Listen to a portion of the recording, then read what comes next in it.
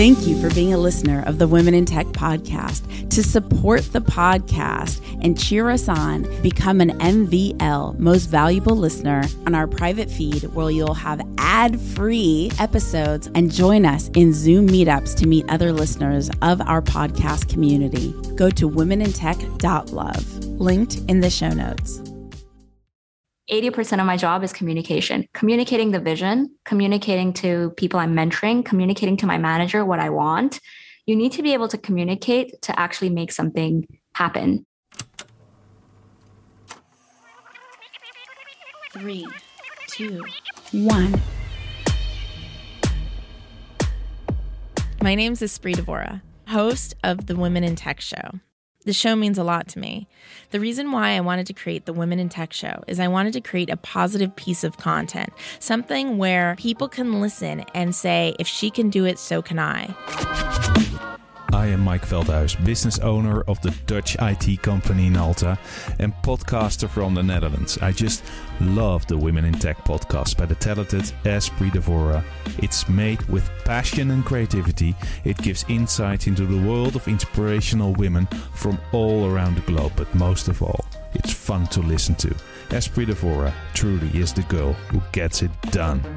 To connect and collaborate with extraordinary women in tech around the world, remember to go to the Women in Tech Facebook group at womenintechvip.com. That's womenintechvip.com. The best business resource I have is my mentor's private Facebook group. I've never found a community that cares more about one another's success. It inspired me to create the same thing for podcasters. If you're a tech company or startup looking to grow your podcast audience, I created getpodcastlisteners.com, a private group specifically to discover how other podcasters have grown their audiences, so we could do the same. Check out getpodcastlisteners.com. That's getpodcastlisteners.com. Hey, I'm just getting a smog check on my car, so I'm taking a walk talking to you guys from there. Maybe I should stop walking so you don't hear the clicking of my boots. So I'll pick a little tree to stop in. I think today's personal spot is going to be about how important it is that we elevate those around us. I think it's really easy to get maybe threatened or nervous, and the more, I don't know, maybe this is very world healy of me, but I just believe the more that we're kind to those around us and we lead from compassion, and as Oprah says, ask ourselves what happened to you rather than making judgments and assumptions, it just leads to more empowering relationships where we could all really thrive together. And I understand that as a society, we don't operate that way. But if a few of us start making the choices and leading by example, then so many other people will follow suit, I hope. And I know I take the hard path and I lead that way to make sure that I'm not throwing people under a bus. I'm doing all that I can to elevate people, and it's hard. It's really hard. Sometimes, when I do work, not sometimes, I'll do work, and of course, it would be nice to take the credit, but I feel that's not teammanship to just take credit of everything. It's why not support one another? Why does the credit have to go into my name? Can't it be on behalf of all of us as a team? And so, and I'm not speaking particularly to our own podcast production. I'm just speaking in general whenever I'm in group work situations, or whether it be working with a client or whatever it's been during my career. I do my best to really elevate the people around me. And I hope I'm doing that well. And it's tough. Group dynamics are tough. We all have different personalities. At the end of the day, I just want to lead a life that is driven by integrity, really authentic to myself. And I hope that you do too, because I think the more of us that do that, again, I think we're setting an example for others. Anyway, enjoy the episode.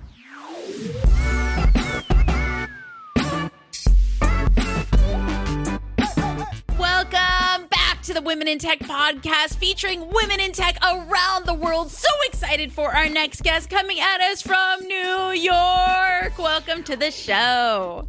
Thank you. It's great to be here. Go ahead and kick things off. Tell us a little bit about who you are and what you do. Yeah, so my name is Maheen Suhail. I'm a lead product designer. I work at Facebook on artificial intelligence and have some history working in augmented reality, virtual reality. Before that, I worked in video games industry. And I also run my own podcast called Fake ID, which is a podcast about identity. Amazing. And we are going to link to Fake ID in the show notes, so be sure to check out Fake ID. Before we even get into your story and how you became this incredible woman in tech, can you tell us a little bit about the origin story for your podcast? Let's get into it like immediately so people can start cyber stalking you. Yeah, let's do it. So the origin story is essentially, I have been going through an identity struggle my entire life. Being a first generation kid who grew up in Pakistan and then grew up in Canada and then moved to the United States, there have been many situations where people have really doubted my identity. Like, I am a Pakistani girl who loves Japan because I learned Japanese, and people in my community view that as odd. Or I'm a Muslim girl who doesn't look Muslim, but I hold faith very, very close to my heart. And people in both communities judge me for that. And I think that is a really nuanced way of looking at identity. Identity is more complex and beautiful. It's every decision you've ever made in life, all your interests, all of those things make up who you are. It's not just the color of your skin or where you were born. So I wanted to make something that if I had this resource as a girl growing up, and even well into my 20s, if I had this podcast, it would give me the confidence to actually understand myself better so I can show up more confidently to the world.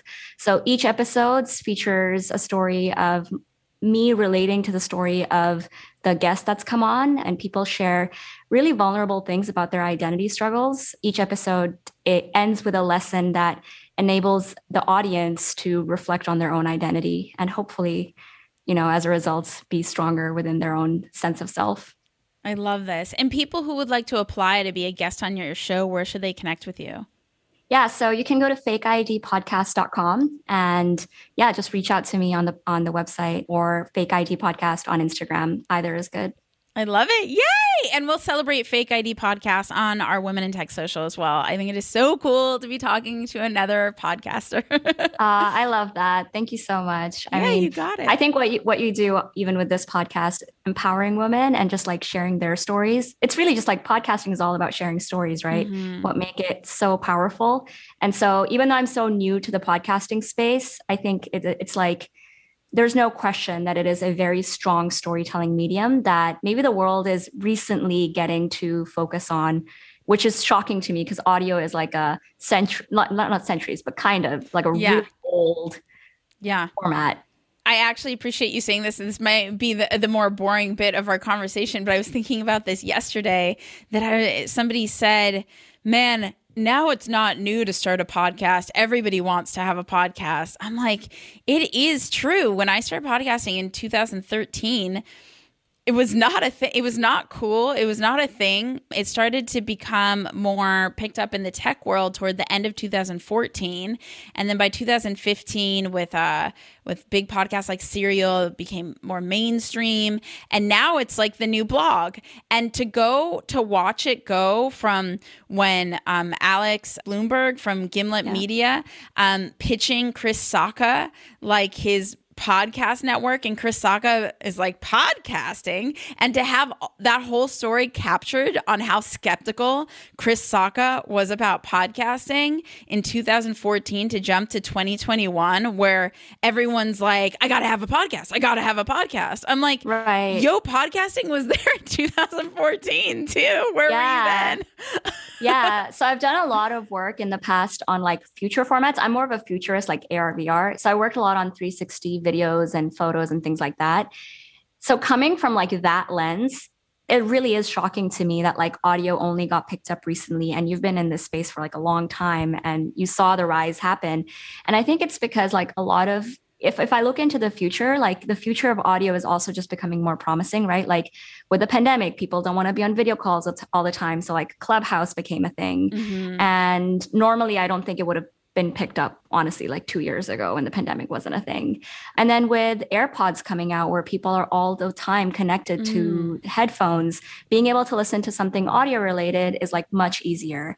When you're in line for coffee, like you can send a text or you can listen to something, but you can't watch something. And then even to the future of like AR glasses, a lot of them will have built-in headphones. And so with built-in headphones, the ability to be able to just listen to things on the time, and you will be using audio to interact with the world around you. There's no buttons, there's probably no screens in the first many years.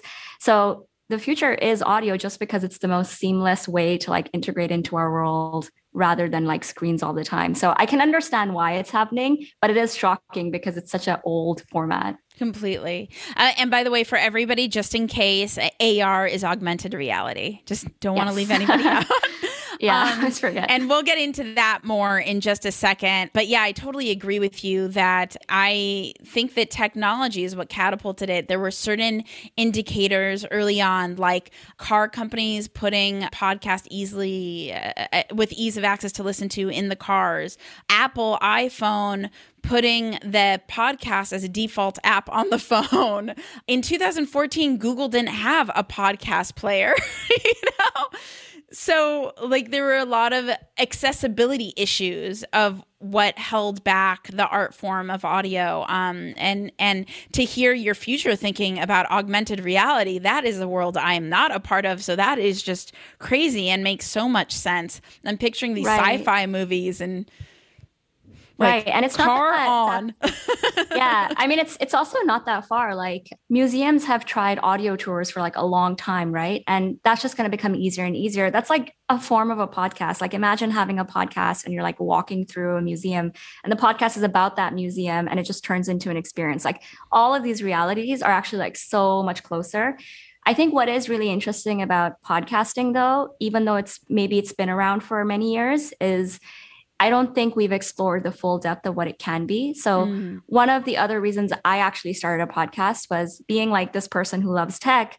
I wanted to actually like, I'm a filmmaker before I was a product designer, and like film, I understand inside out, but audio, I did not understand inside out. And I was just so curious, like, can I apply my tools of filmmaking to audio? Like, can I create a soundscape of like, if someone's talking about a story, can I make the sound effects come to life? So like in Fake ID, I spend like personally like 25 hours a week editing and like scripting and doing the whole, like I put a lot of effort into that podcast, and I don't care if it doesn't become famous because I'm just learning so much about audio, like how to make it come to life with sound effects and like how to invigorate a feeling for the listener, that I think while I was exploring this, there is so much that tech can solve as problems in this space that we haven't yet. Like so many creator tools can be built for this space that maybe now people are starting to think about it. And you probably have way more insight into like what's out there than I do. I just think it's so cool how you prioritize the art form over essentially becoming Joe Rogan. I think exactly. I mean, since we're on the topic, in your opinion, is it too late to get into podcasting? You know, I have my own point of views on this, but what would you share? Is it too late, too saturated? I think it depends on what your intention for getting in is. If your intention is to like come in and start a business and make a lot of money, it might be hard. And I'm only sharing that as someone who has just recently started. And all of a sudden I'm like, oh man, I have to like learn marketing strategies and like learn how to grow my audience. And I've never done that before. But it's also exciting because like I'm happy to like learn that. But if you're really in it to tell stories, which is what I'm in it for, if the marketing fails, it's not that crazy to me, because I'll give some context that might sound like I'm boasting about myself, but I have done a lot of boast away, please. I talk at many conferences. And so like when it comes to having a public image, like that's something that I already have. So when I started my podcast, naturally one would assume that, oh, I would want like 10,000 downloads per episode and that will make me happy. But to be honest, even just getting like 300 people or 200 people listening to like my first few episodes and them messaging me about how much it meant to them and how much they related to it, like even if 3 people messaged me about it and said like it changed their perspective on something, The fact that they took out 20 minutes of their day to listen to my podcast, it was a completely different feeling compared to like going on a stage and talking about, I don't know, VR.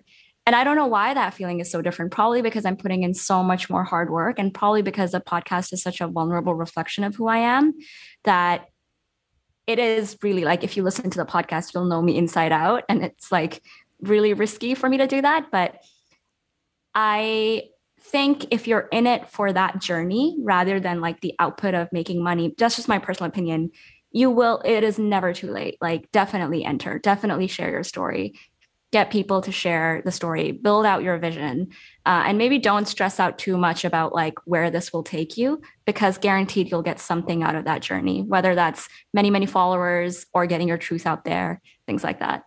And by the way, VR, virtual reality. And again, yes. we're gonna dive into all of this. But I think that was really great, because I do get so many people asking me, like, speaking of Pakistan, I'm so inspired. We just had someone on the show named Bisma. I hope I'm pronouncing her name right. And she started a podcast to champion women in tech in Pakistan, because she was inspired by the Women in Tech podcast. I'm like, That's she's like, awesome. I've been listening for years. I wanted a medium to like continue to champion women's stories here. And so I just think utilizing podcasting in a way of service is so cool. Yeah. And you'll always, with your idea, reach an audience that maybe needed something like that, right? Like, so for example, I'm a woman in tech from Pakistan, and I never thought of that. And, you know, Bisma, whatever her name is, she decided to start that. And I think that's awesome, because there is definitely a need for that. Like, just hearing you say that, I'm like, oh my God, yes. Yeah. Like, that's going to be really useful for so many women with that background. This is totally my selfish point of view, but I think podcasting should be used to champion and elevate people. Obviously, I'm pretty biased because it's what every single one of my podcasts is about. Speaking of, you know what, Maheen, I would love to have you on. We're about to launch a new show called Brag, because you were saying not to boast about myself, but no, we should be boasting about ourselves. So I'm launching the Brag podcast. It stands for Business Women Reaching Awe-Inspiring Greatness.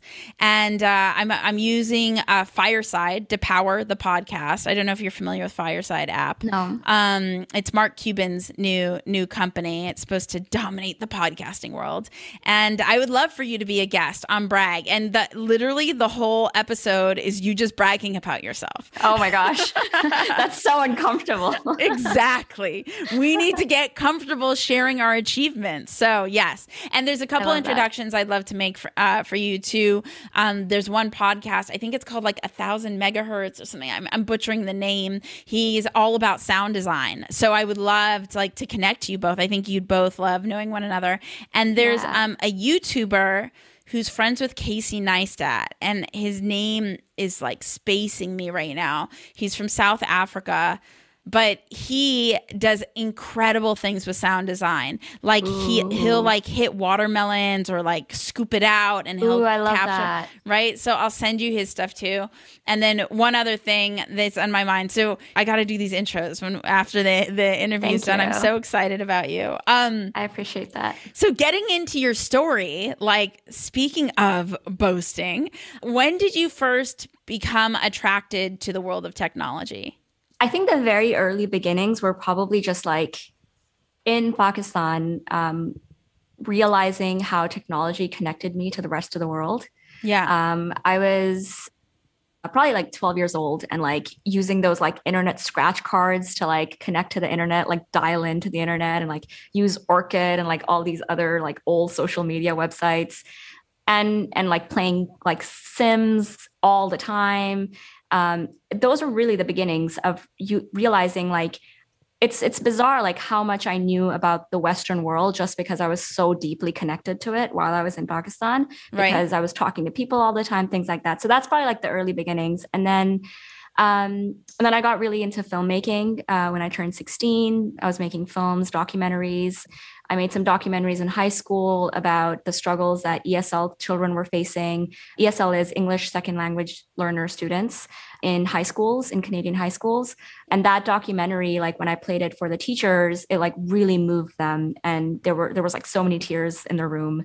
And so to realize that a piece of technology can like move people in a way where it can teach them a lesson was really like the beginning of technology, which led to the rest of my career in what I do today.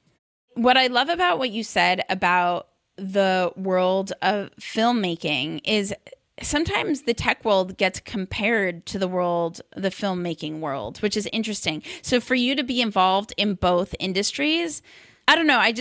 It seems like you'd be in hyperdrive to find solutions to things and find your community in order to propel yourself. Does that make sense? Like, I feel like we experience the same kind of restrictions and blocks in both industries. Right. I can actually share like a story about like how I got from filmmaking to like virtual reality. Yeah, please. So essentially, like I wanted to be a visual effects artist. Like I just wanted to be, when I would go watch movies in the theaters and a car would blow up and there'd be like fire everywhere. Like I wanted to be the person who like made that. I just thought it was the coolest thing. And so that was really where I was headed. And I didn't go there because what happened was I took a few classes and learned about something called user experience design, which was essentially, most people listening to podcasts might be aware of what user experience design is, but it's essentially ensuring that you are keeping the user in mind while building a product and designing for their needs rather than just like a business goal. And I just thought it was such a great combination of a lot of my skills. So I did an internship and one internship led to another. And eventually like Facebook hired me. And after a couple of internship experiences, when Facebook hired me, they put me in the virtual reality team. And this was like years ago, like 6 years ago. And back then VR was a very, very new space. Mm-hmm. So not a lot of people had skills or understandings of like what virtual reality will be. I mean, wasn't that right when Snapchat was coming out with the glasses or something? Like that was like this Snapchat was way before. Era. Really? This was before like even that?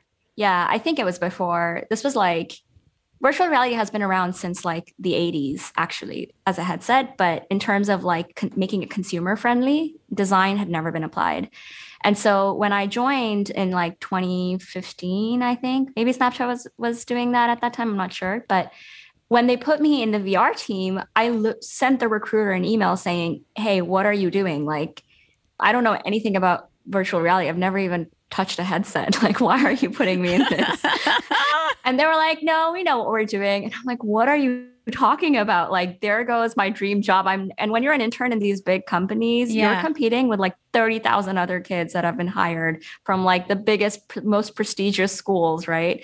And I was like this girl from Pakistan who went to like an average university. Like, no way am I going to make it in the VR team with no knowledge of what it is. But when I joined, I had this realization that my superpowers in filmmaking and some of those courses I'd taken in architecture in university actually put me in a very unique position to be really great at this field. Mm-hmm. Because yes, I didn't know how to like code in Unity, which is the program you need to, at that time, to build or design in VR. What I do know is filmmaking and Adobe Premiere and these film editing tools. And now I know how to do 3D in these tools. Right. So what if I could leverage my strengths as a person who loves video games and a person who loves architecture and a person who has a filmmaking background and nail this internship? And I nailed it because I used my strengths to succeed in a space that was unfamiliar to me. And I wrote a Medium article about it and stuff. And it was really useful at that time for people who didn't have the technical experience to get into VR. Now they might not need it anymore because easier tools exist. So I'm going to catch you on the and stuff. Can you please tell us where to find the Medium article? And we'll link to it in the show notes as well. Yeah, I think if you just search Medium Mahin Sohail, it should pop up. I love that. I think all those little moments are moments there where being boastful adds value to everyone else. And so, yeah, I think I'm excited for everybody to be able to understand that your Medium posts exist. And so, and Medium, just in case, is a blogging platform, but maybe I'm getting too foundational, but I just want to make sure I'm never leaving anyone out. So, okay. So then how long did it take for you to become comfortable in your role at Facebook? So I came back full time, and then it took me like 3 years probably to become really comfortable. Stop. 3 years. Yeah. Or maybe 2.5 probably. It's a long time though. Yeah, go. It's a long time, but anyone who works in tech, or at least like big companies, there is so much imposter syndrome, right? You feel like you don't belong. Again, like I was this girl from Pakistan who like wrote a hate letter to like Facebook when I was in grade 8 because they blocked me, and like never ever in my life thought I would end up working in that company, like no way. So obviously, like as a person of color, you feel like you don't belong, and that is wrong. And people have said things to me, like when I first got hired full time, a friend said to me, "Oh, you got hired because you're a female person of color. That's why they hired you." Hearing these things at that time when you're a kid, you're like, oh, maybe. And then you go to these companies and all they do is talk about diversity hiring. And you start believing that truth. It took me like 2 years to actually be like, no, like I actually bring a lot of value to this company and I am an asset to them. And whatever those people were saying, they're just saying it because of like personal insecurities or whatever.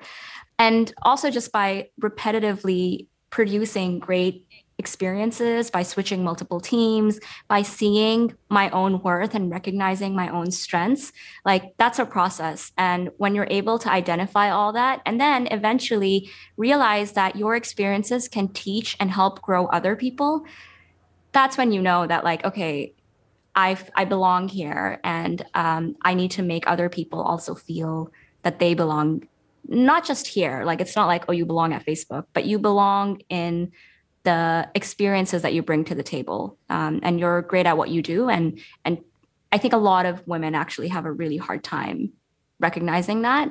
So I know you mentor a lot of people, and that's why mentorship is so useful.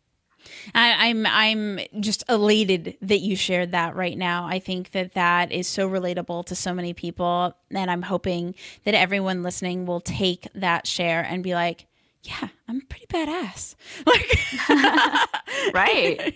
Right. That's why this podcast exists, to show you how badass you are. Yeah.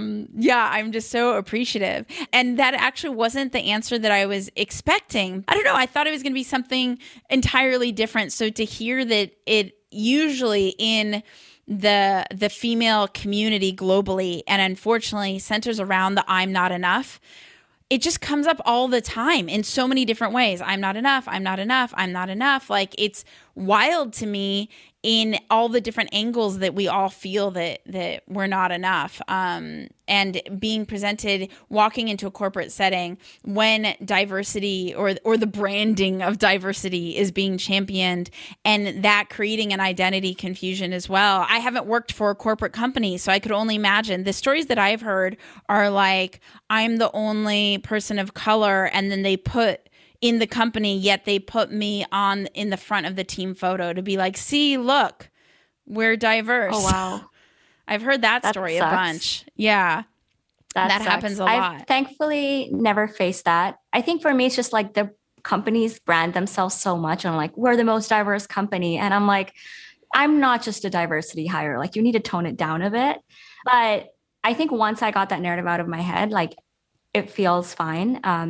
And I should recognize also, like, a lot of it is inside my own head up till a certain point. I feel like Facebook recognized my talents really well in the sense that I got the promotions I wanted, and I got the things I needed in my career and the mentorship I needed to keep growing. And so, but I would say that a lot of those things would not have happened if I hadn't done things a certain way. The reason I got the promotions is obviously because the talent was there, but I was also very bold. Like, I said it very clearly in the first meeting with my manager, like, this is what I want in a year, and you're going to help me get there. And a lot of women don't say that. Like, right? Like my roommate the other day, she was like trying to go for promotion. She was like, oh, I shouldn't go. I shouldn't go for promotion. And I was like, why? Like, you deserve it. And she got it. Like, Yeah. and if she had gone in her own way, she wouldn't have gotten it. So it takes a good balance of like being bold and also the company to recognize things. Like they both have to be in balance for you to get what you are out to get, I think. I love that you say that about the promotion. So I have a friend and she just got offered a job. And I said, how do you feel about the salary that you were offered? She's like, I'm really excited about the job. But honestly, somebody taught me this. They said, when you have an opportunity, think about, is your energy expanding or does it feel constricted? And she said, it felt constricted because I really wanted X amount and I got offered lower than what I wanted. I said, so let them know that. And she's like, I can't do that. I can't risk not getting the job. And then I'm not worth it, the whole thing, right? Anyway, we had a few hour conversations, which I was happy to do. Like, I'm so honored that I get to be part of her journey. The night before the call, she's like, I'm not going to do it. I'm just going to accept that I'm not in the place in my life where I can do this, but I'm going to accept that it's a place that I want to get to. Next day, she has the call, messages me. I asked for it and I got it and I'm hired. And I'm like, yo, first of all, so scary, so proud of her, so courageous. And imagine, I was telling her, imagine if you didn't ask, you wouldn't have had it. Like it was just a matter of asking or not asking. Yeah. Yeah. I mean, so happy for her. That's incredible. And I'm so happy that you also like pushed her to do that. I think to me, it's like fascinating that I think a lot of men don't even have to think about this. Like they never even consider. I had a manager who, like, when I was really young and starting up in my career, I think I said to him that I need him to like tell me that I'm doing a good job because I need that recognition in our validation that I'm on the right path. Yeah. And he said to me, why do you need that? Like, I've never needed that in my life. Like, just know you're great and like move on. And I'm like, no, I need that. Like, I can't just, but from his perspective, he just couldn't understand it. And I wasn't offended by that. And he was happy to do that for me. It's just that he couldn't relate. Yeah. And it just blows my mind that a completely different gender never has to think about this. Maybe there are men who have to think about this, but not the majority, to be honest. No, I mean, not to go down this pathway, but I'm going to take it one more step. Is I have, friends of mine, guys, who will book a speaking engagement and just be offered, oh, we're going to pay you XYZ for the speaking engagement. Didn't even ask to be paid, just offered it. And I said, in the years that I've been a speaker, not once have I just been offered. I've always had to not only say, here's my rate, but then I needed to like fight for my rate. Wow. And to hear such an opposite experience. And my friend was like, oh, don't think small-minded or something. He was trying to be positive. It wasn't a negative thing. But it's because like that's how out of touch, like they just don't understand that it's entirely different. It's just, again, it's relatability. It's like if you've never had to have that challenge before, if you've never been presented limiting conversations, why would you have an appreciation for those types of challenges? Right. Yeah, I completely agree. I think I also would apply that to women as well, because I have had situations where you hear about the glass ceiling, right? Mm-hmm. And I'm ashamed to say this, but I would like hear about this glass ceiling and be like, I don't think it really exists because I'm not facing it. Like, I'm getting all the promotions I want. I'm like going on the right path. And then maybe like last year I felt it and I was like, whoa. Oh, this is what everyone was talking about. I guess it was just like I felt terrible for like not believing the women who do talk about it. And I gain a lot of empathy for like, and a lot of respect for the women who are like really senior and trying to make a difference. Because from the outside, it just looks so easy. You can just climb the corporate ladder and like get to the top, but really, no, you can't. Like you have to do a lot of things to get there. I think there is a responsibility we should take as a community of women. I was telling my friend this. I pretty much said, I didn't say it in this way. I think I said it more with a more gentle approach. But I pretty much said, listen, if you don't ask for what you want, you're not allowed to be resentful that you don't have what you want 6 months from now. Yeah. Because you created that reality. And I do think that we need to show up for ourselves as a culture and like ask for what we want instead of just defaulting to what we're offered or operating out of a place of fear, which we do pretty often. Even if it is society's and systematic limitations, or even if it's not, whatever it is or isn't, we still need to do our side of the work and show up for ourselves. Yeah. And I don't think that's happening as much because as a culture, I think there's a lot of blame going, we're just not going to get this. And then I want to say, well, did you try asking? Did you go up to bat for yourself? Right. And when you fell, did you like get up again? This actually reminds me, this was probably a life-changing quote for me because I was making a documentary about women in Italian design. I was living in Italy at that time. And I went around like interviewing some architects, and it was all very like sad interviews. Like it was supposed to be a very inspiring documentary that turned into like as a woman in architect, you can't have kids because like then you can't balance it. And I was just like, oh man, I don't know if I want to be putting this message out. And then I interviewed the founder of Moleskine, which is that really designer notebooks with the leather. I just started writing my new one yesterday. Yeah, I love Moleskine. And so the founder, she's a female, her name's Maria. And she said, women need to dream big dreams. She's like, what I've noticed is that women come into the room and they come in with small dreams, small things that they think they can do. But if they dreamt bigger than they can imagine, then they can do big things. Mm-hmm. And I know it sounds really simple, like it's probably not that clear cut, but like I actually agreed with her in some extent because I mean, she's someone with so many years of experience and who started so many years ago in this space and probably saw a lot of women holding themselves back. Mm-hmm. So anyway, I've really taken that to heart in my life as well. Yeah. Dream big, believe there's enough for everyone, come from a place of abundance, and do your best to empower and elevate those around you, not to stomp on them or run them over.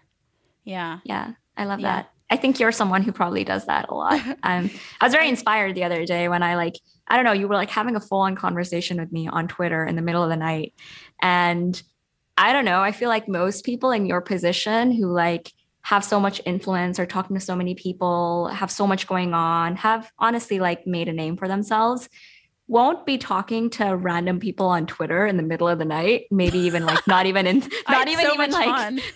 I had a lot of fun too, but like I think a lot of people wouldn't even be open to that. Like they'd be like, oh, whatever, like some random person reaching out to me, like whatever, you know, or like they're too busy. And I was very shocked when we had that conversation and just it told me so much about you.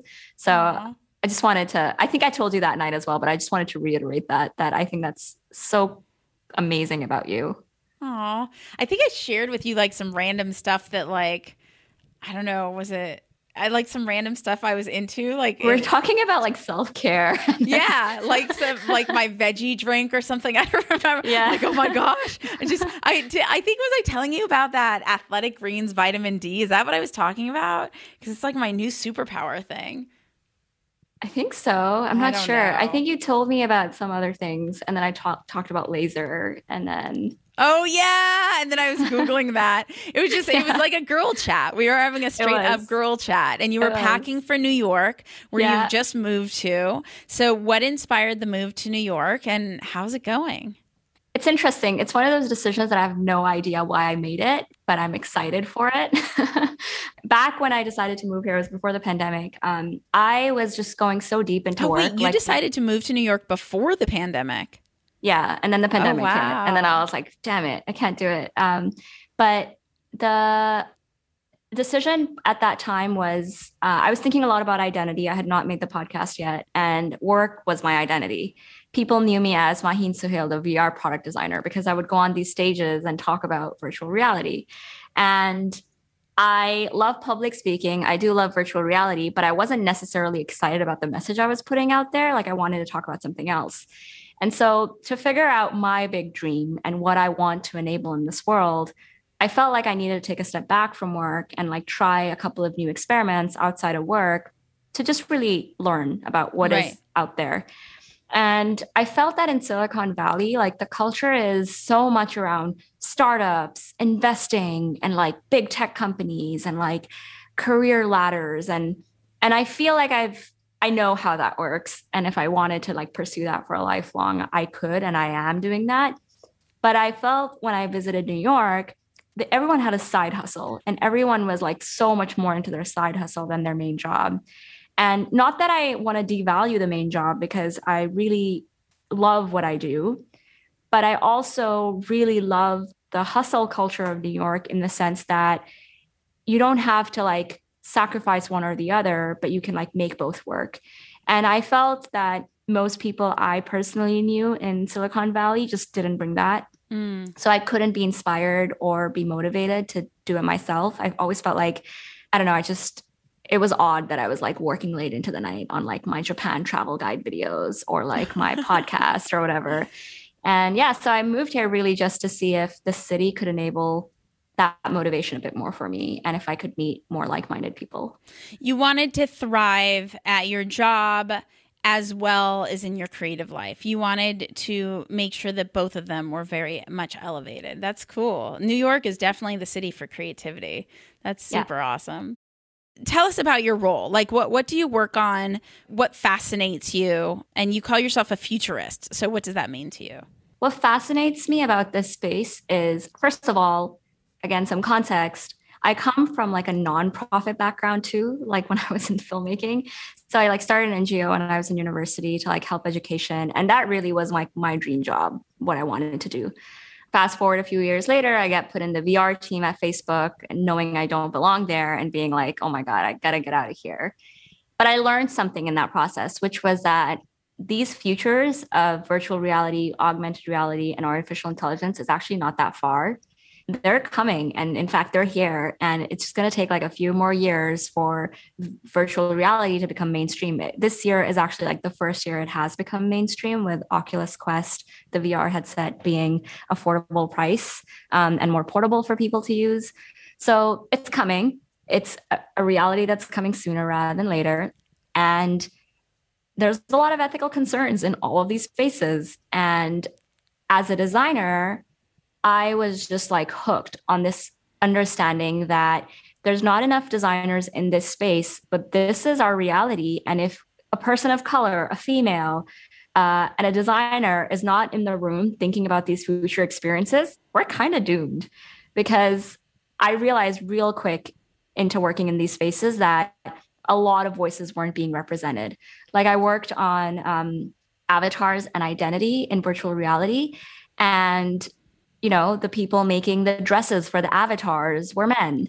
Or like as a designer, I was making decisions about what happens with names and like what kind of eyes are we going to have on the avatars. And those decisions need to be made by a designer, but also by a diverse set of people. So I just saw so much value in it. And so a lot of the public speeches that I did afterwards were actually about like why designing for the future is necessary, and why designers need to be not afraid of virtual reality and augmented reality and artificial intelligence, but rather like enter this kind of scary world and get familiar with it because it needs you. What is one huge obstacle that you've successfully overcome, and how did you overcome it? I think the biggest struggle, and there's different struggles at different times in your life. I don't think I've ever come across a struggle that I'm like, this is the biggest struggle of my career. But as you go further into your career, different struggles are going to come up that at that time are like big struggles. So when I first starting in VR, and having no knowledge of 3D or coding, but having to learn it on the job so I could get the internship amongst those like many, many interns. That was the biggest struggle. Later down the road, being told that I was hired because I was like a person of color, and like finding my place and recognizing my strength was a struggle.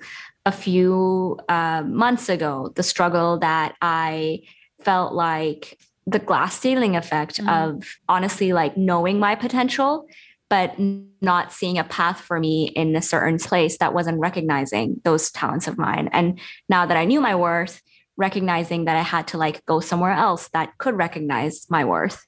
These are all challenges that were appropriate at that time, I would say, because if you really think about my last challenge, I wouldn't have gone there if I hadn't gone through the step of recognizing my strengths. Possibly like one ongoing struggle has been realizing the value of what I'm doing. I find that a lot of people who start in tech at a younger age, like I did, and a lot of my friends, we talk about this, is that, oh, like, what is the meaning of life? Like, why am I even doing this? Why am I building this app? Right? Who cares about this? Things like that. It's such a privileged space to come from to say these things, because you're also getting paid the money to like be able to like be in this space. And we have so much privilege. My mom, she's a therapist, and I shared the struggle with her of like, you know, I want to do so many bigger things in life, and like, why am I doing this? Blah, blah, blah. And she basically told me to like, first of all, slow down. Like, you've already done so much for someone your age, and you need to recognize that. Secondly, like, another way to think about work, there doesn't have to be like some mega purpose, but work itself is not meditation, but the idea that, and you don't have to be religious to believe this, but I believe this from a religious point of view, is that you were given a talent and a skill and an opportunity in life, and you need to make use of that. It's not saying, oh, I don't want to be doing this. Why am I here? It's like, no, you actually are in a very good position. And if you recognize that and you enjoy that process, it'll be a lot more beneficial for you rather than questioning the mere existence of this. That's been like my biggest struggle, is like going back and forth between not valuing something I have, and if I lost it, I probably would like value it a lot more. So now I'm trying to shift that mindset, especially because in the tech world, especially in Silicon Valley, people talk about this a lot. Like, oh, like, I'm so tired of people talking about tech all the time. Well, I'm so tired of going to networking events. I'm so tired. It's a very common thing. Yeah, I know. Been there. Right. What does your day-to-day look like for your role? So my day-to-day is a lot of meetings, mostly because I'm a design lead. So essentially, I'm trying to empower other designers to execute on a vision that I'm putting out. The times when I'm not in meetings, it's a lot of thinking about, because I work in artificial intelligence, I'm thinking about how can AI help power the world moving forward. And so I'm thinking a lot about envisioning a future and trying to tell that story and make it look really real, so people around Facebook can invest in the concepts that I'm building. So yeah, it's a lot of storytelling, to be honest, of the future. There's one skill in my career that has been groundbreaking for me, whether that's at work or outside of work, and that is communication. My mom put me into public speaking when I was really young. So I was like a 11-year-old going on stage talking about why the war on Iraq is terrible and things like that, or like why sons are not the only treasure. Like, that was literally one of the topics for the debate competitions. But that, at that time, I could not understand where that would get me. 80% of my job is communication, communicating the vision, communicating to people I'm mentoring, communicating to my manager what I want. You need to be able to communicate to actually make something happen.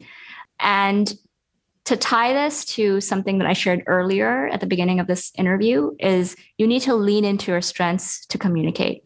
So you don't have to be a great public speaker to communicate. You could be a really good writer. You could be a really good filmmaker. You could be a really good podcaster who can like ask the right questions. That is your form of communication. So find what that strength is and use that to communicate, because I think if there was like a secret recipe to life that I've figured out, it's probably that. and I lean into that every day of my life. Easy question. What is your favorite app, software, website? What is the go-to? Most recently, and I'm not just saying this because we're on a podcast, it's been Descript. I love Descript so much.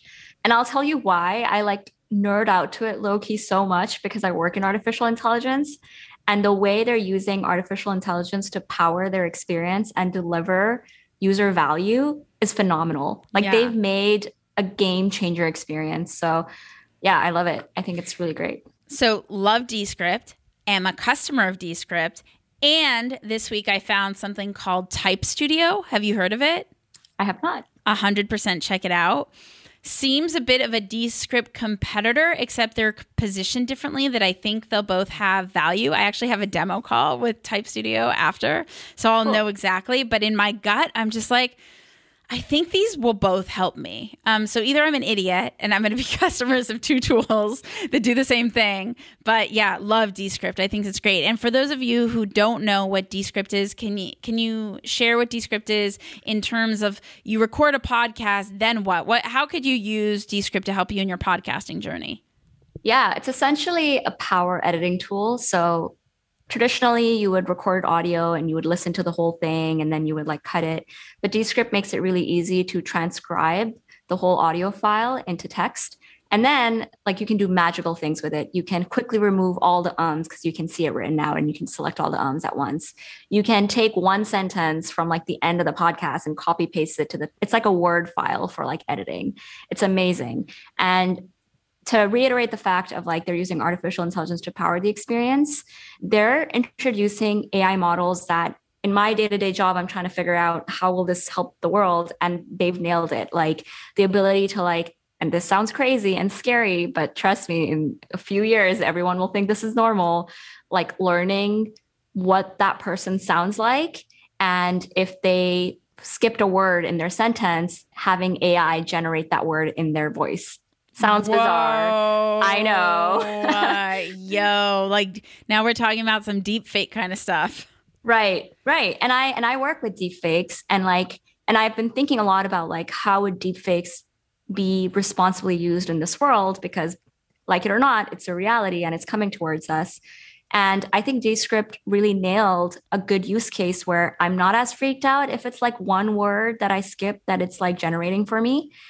Versus like a full video of me making something completely out of blue. So they're doing it in a responsible manner where they have guards and limits on what can you actually reproduce and things like that.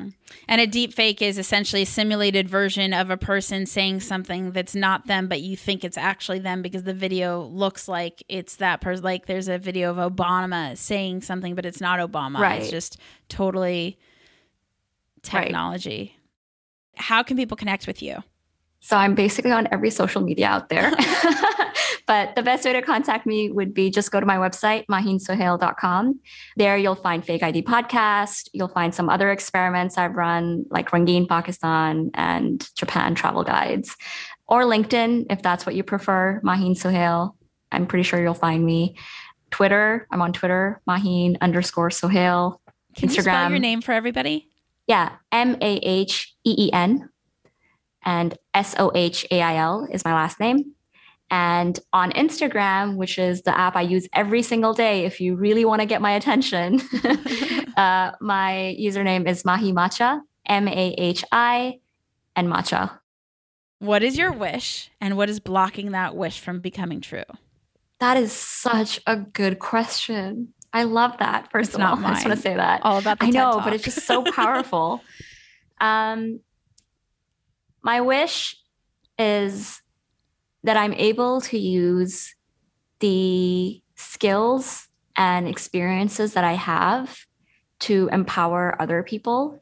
And I need to figure out what that is because I have many experiences and many things that I want to share, but they're almost too many. Like I have way too many hobbies.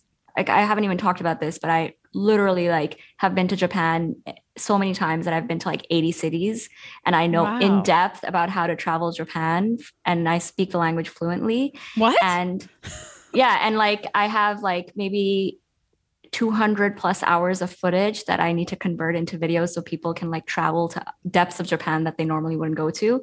But anyway, like that's another thing. And then there's the podcast. And then there's me as a futurist. There's so much that I want to give to the world, but I need to figure out what is that one thing that I can provide as value to people.